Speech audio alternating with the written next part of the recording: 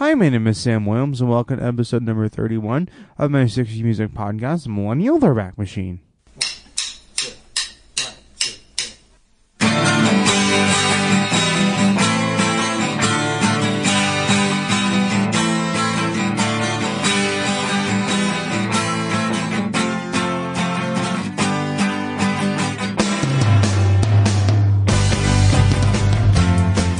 So first of all, I'd like to welcome all you to episode number 31 of my 60s Music Podcast, Millennial Throwback Machine.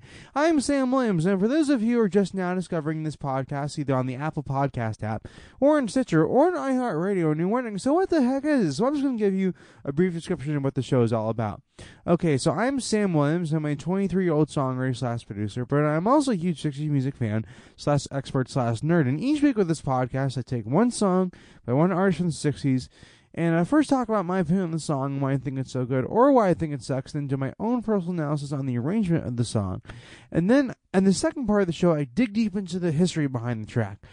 In that part of the show, I talk about who wrote the song, who produced it, who played on it, who were the studio musicians on the track, all the behind-the-scenes details on each song I talk about within each episode of this podcast is going to be in the second part of the show. Now, before we move on with this week's episode of the podcast, I wanted to let you guys know, I don't know if you guys have noticed this last week, but I did not put out an episode last Sunday. And now the reason for this being is because, unfortunately, what happened, a couple things. One, last week perhaps, was Thanksgiving, and I wanted to give you guys a little bit of a break. To spend for you guys to spend some time with your family during the holiday. And so I didn't put out an episode last week because it was Thanksgiving. You know, it's always good to take a week off for the holidays and then get right back on it when the holidays are done. At least Thanksgiving is. I'll probably also take a week off for Christmas and New Year's as well. But other than that, I also, unfortunately, what happened was that my old audio interface was no longer compatible with my computer anymore. I used it for about 4 years, so I had to, long story short, I had to upgrade to a brand new audio interface. And I got that this week, so I could not record any new episodes last week because I just didn't have an audio interface that would work with my computer. But now that I have a brand new interface that works just fine with my machine, I'm going to get back to recording and putting out new podcast episodes. So just, hang tight. And also, I wanted to say that last artist to talk about on the show is the Bee Gees. Now, I mentioned this briefly before in the last episode I put out. A lot of everyone knows about the Bee Gees, okay? A lot of people are familiar with their music, okay? And I really want to show people a part of their history a lot of people are unfamiliar with. Because we did kind of a really well-known artist last week, next week's podcast is going to be featuring an artist that you probably won't be familiar with at all. And I guarantee you probably won't know the song. You probably won't know this artist, but that's the whole point of the show. I'm trying to show people, the obscure little 1 or 2 hit wonders that, didn't really carry over to my generation. A lot of people my age would be very unfamiliar with these artists. So that's what I'm going to be doing for the next couple episodes of this podcast. So expect for me to talk about artists or songs you've probably never heard of before, but I think you'll like a lot. So that's what I'm going to be doing for the next couple episodes. But then I'll shed some light on some more well-known artists, at least to people my age later on the show. But for now, I'm going to keep it obscure for these next couple episodes of this podcast, at least to people our age. But moving on, let's get started in this week's song, shall we? Okay, so the song I'm going to be doing with this week's episode of the podcast, I guarantee you probably don't know this song. It's definitely, this artist only had a couple hits, and this was definitely his biggest hit song that he ever had. And he was not a one-hit wonder. He had another hit song after this, but for most people, it's fair to say that he was a one-hit wonder because this is his only top 10 hit. But anyways, you might not know the song or this artist, but there are definitely some interesting things about this particular song when it was released and how it was recorded that are very interesting. We'll get into all of that in the second part of this podcast when we talk about the history behind it. But for now, I'm going to show you what makes a song interesting, what makes it really good. The song was recorded in May of 1962 and released in February of 1964. It's by an artist named Terry Stafford. It's none other than Suspicion.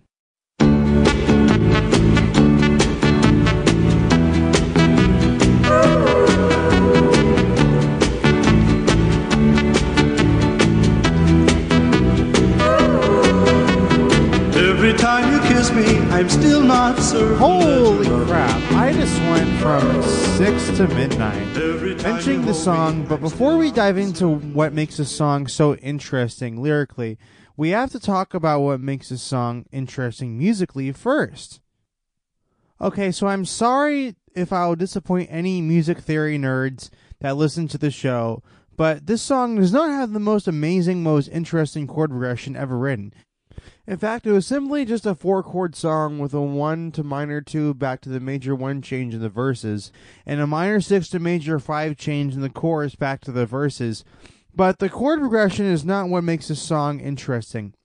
It's the way the song sounds sonically and how it was produced that makes it interesting, because if you listen to it, the record sounds so muddy that you can't really hear any instruments in the song besides the bass, and another very strange but cool sounding instrument. But really, it almost sounds like a total wall of sound record, but the fact that everything sounds so muddy in this track is actually a good thing, because there really isn't anything in this track that would become a major distraction from the song's lead and backup vocals. But because everything is so buried in the mix that only 2 instruments in the song are audible. But I really do love the pick bass line in the song. It almost serves as a hook by itself.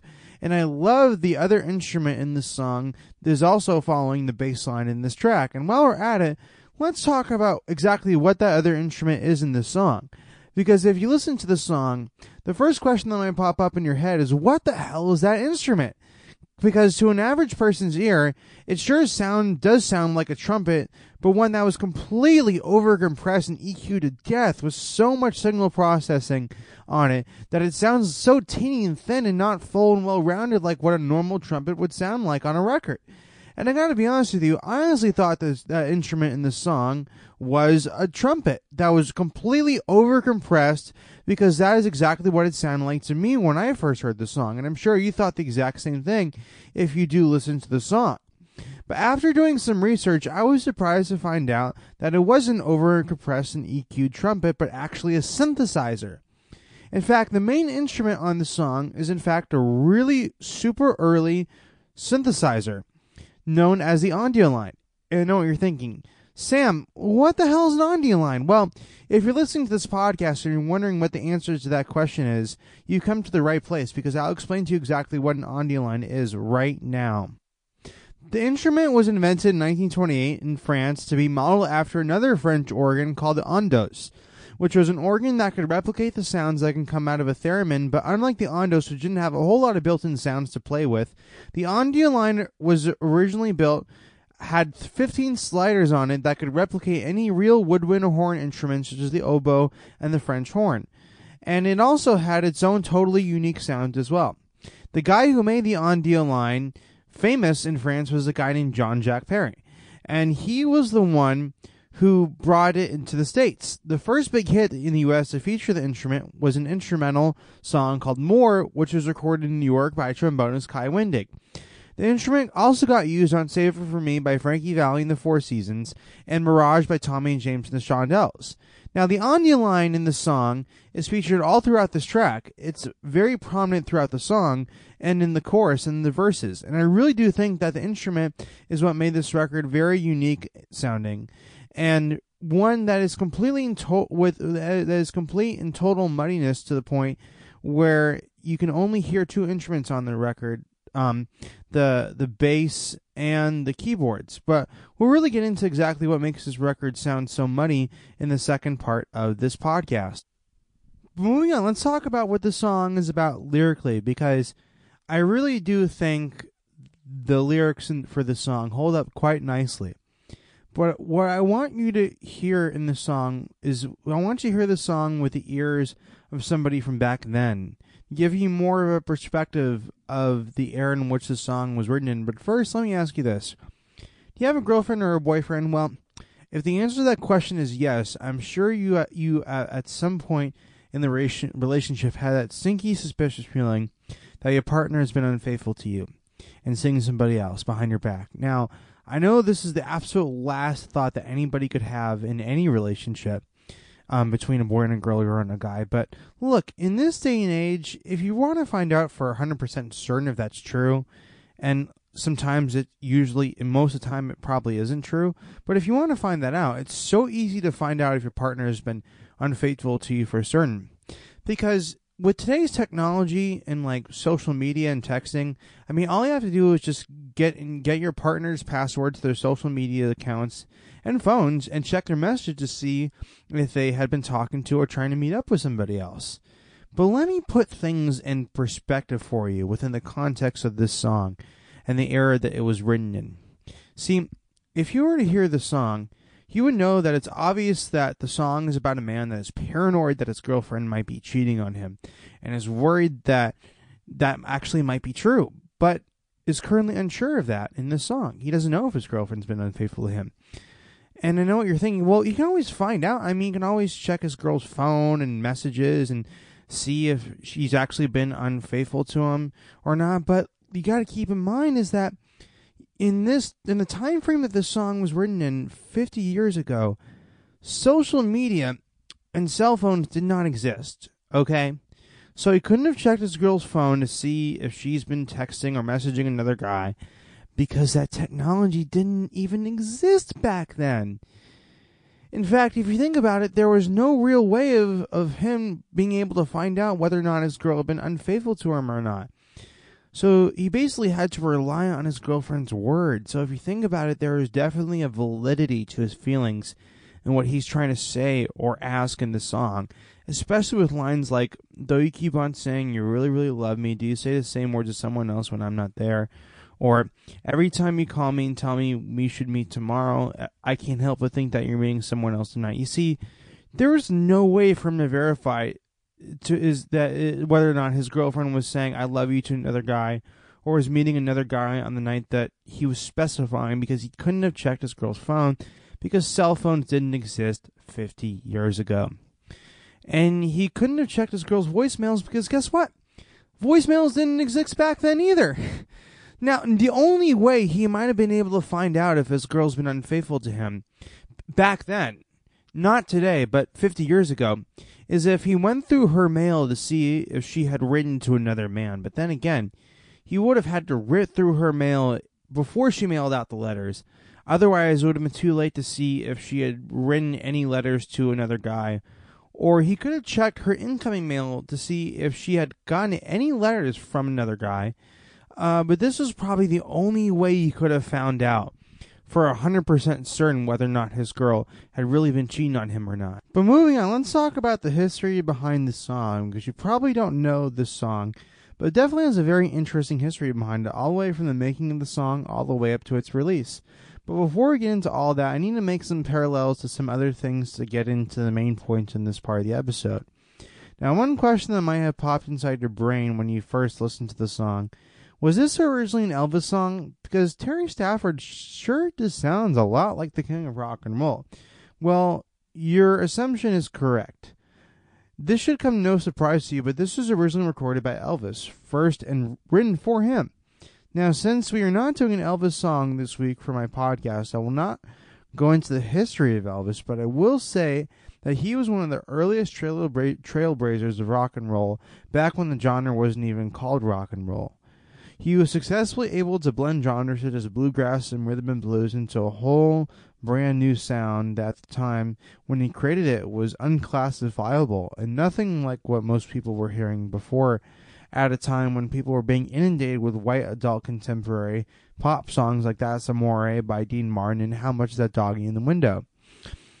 He gave black songwriters like Otis Blackwell a voice back when music was so segregated and there was a huge separation between the blacks and the whites in terms of music. And his idea to cover songs by African-American rhythm and blues artists and songwriters helped mix the races together back when everything where the races were just so separated. But moving on, the song was written for Elvis by Doc Pomus and Mort Schumann, and it was written for his then publishing company Gladys Music. But Elvis originally recorded the song as an album cut and never released as a single on his Potluck album, which was released in 1962. Now, one thing I will say about this is that I've heard the original version by Elvis, and of course this version by Terry Stafford. And honestly, there isn't that much of a difference between both versions of the song. Terry Stafford more or less copied the basic arrangement of the song from the Elvis Presley original. He even sang it in the same key as the original Elvis recording and kept the same chords and the exact same melody and lyric and overall structure. But the big difference between both versions is how both versions of the song sound sonically. One sounds pretty clear, and each instrument can clearly be heard in the song, and it doesn't really sound that muddy. Plus, there are different instruments being used in both versions of the song. On the Elvis version, the song is emphasized with piano and a harpsichord, whereas in the Terry Stafford version is emphasized by a keyboard and electric bass. But both versions follow the same structure, the 3 verses and the 3 verses, and the 3 choruses. And that classic rhythm change in the chorus. And plus, one version has pretty noticeable and distinct female backup vocals, and the other one doesn't. But enough comparing the 2 versions of the song, let's get to the hit version of the song, which is what I'm going to be talking about in this week's episode of the podcast. Before I get into that, I want to again talk a little history about how they recorded music back then versus today. See, long before the days of Pro Tools and Logic and computers ever existed, people used to record music using these huge 2-inch reel-to-reel tape machines. These machines would be very big and definitely not portable, and they would be very expensive to maintain. But in the early days of recording popular music, music used to be recorded live. And basically what this means is that they typically, a producer would get a bunch of musicians together and have them all play the song in the same room at the same time, and the engineer's job would be to capture that using whatever microphones and mixing consoles he had access to at the time. And a lot of times the engineer would set up the mics for the instruments first. They would do a few run-through rehearsal takes, and then the red light would be on the studio, and the song would be cut live a lot of times with a full 50 to 10 to 20 piece band. But the reason why this was so industry standard for a very long time is because most of the time, most professional recording studios basically only had 3 to 4 to 2-track tape machines to work with, which basically meant that since they didn't have a million tracks to use, certain instruments had to be married together onto a limited amount of tracks that they had. But this later on all changed when 16-track tape machines came out. But for now, this was just the way things were done for a very long time.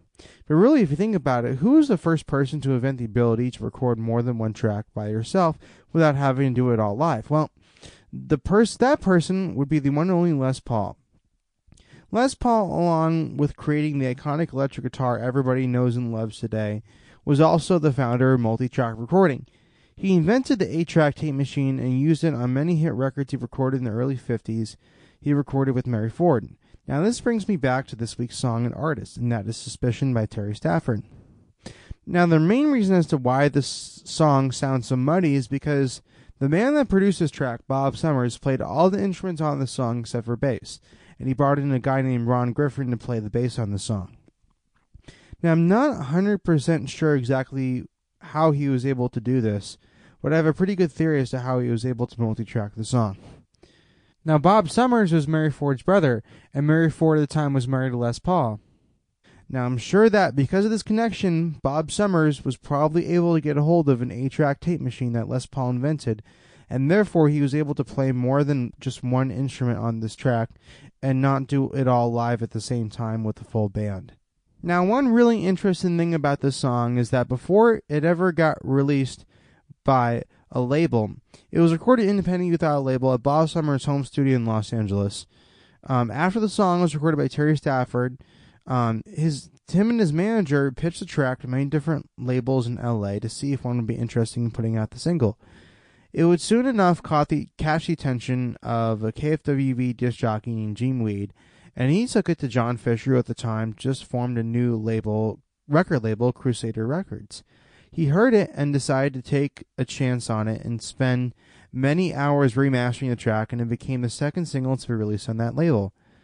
Now, before I end this podcast, I wanted to point one more very interesting and mind-blowing fact about this record, and that is that all about when it was released. See, the single came out in February of 1964, and the significance of it being released that month and year is that was a month and year the Beatles had just arrived in America, and they made the American debut on the Ed Sullivan Show on February 9th of 64. Right after that, they had at least 7 of their songs in the top 40. When this happened, many American acts were getting single-handedly knocked off the charts. But this song, despite the fact that it was an American non-Beatles track, was able to break into the upper half of the top 10 when the Beatles held down all top 5 spots. And at the end of its chart run, it broke into the top 5, peaking at number 3, where the week before, the Beatles held down all top 5 spots in the Billboard Hot 100 chart. The first time any band did that for that chart. Now, I know a question you might have for me is, Sam, who are the female backup singers on this track? Well, to be honest with you, I don't know the answer to that question. They were just unknown backup singers that were probably just hired for that recording session, and that's it. I mean, I have to ask Bob Summers if he remembers who they were, but I'm not sure if he did or if he does, but that would be definitely a good question to ask him. So Terry Stafford had one more hit after the song, and then he had some bigger hits in the country charts, and then he kind of faded into obscurity. Now, one more thing I want to say about him is that the Crusader Records is a tiny, small, little independent label, and it wasn't uncommon for a big hit back then to be released on a tiny, small, independent label. A lot of times they got picked up by a bigger, major label, but a lot of times the original master was released on a tiny, small, independent label. And Suspicion is a really good example of a song that was originally released on a tiny, small, independent label. It was a big hit, though. All right, so that concludes episode 31 of my 60 Music Podcast, Millennial Throwback Machine. I'm Sam Williams, and if you liked my analysis on this week's song, you found it interesting, you learned some really cool facts about this song, I turned you on to a brand new song you've never heard of before, please email me at samltwilly@icloud.com, and you can also follow me on Instagram at iHeartOldies, and you can also check out more of my original music at samwilliamsmusic.net. As you can see, this is all in one episode, no two-parters, because, you know, I like to keep it all in one episode for this particular artist and song. And yeah, so stay tuned for what I'll be doing for next week's song and artist, and I'll let you know when I'm able to get that guy on the show, and I'll let you know if I'll have him on the show as a guest. The guy at my age who also loves his music a lot. Okay, so I'm Sam Williams, and thank you for joining me for this week's episode of my podcast, The Millennial Throwback Machine. Until next week, please keep things groovy.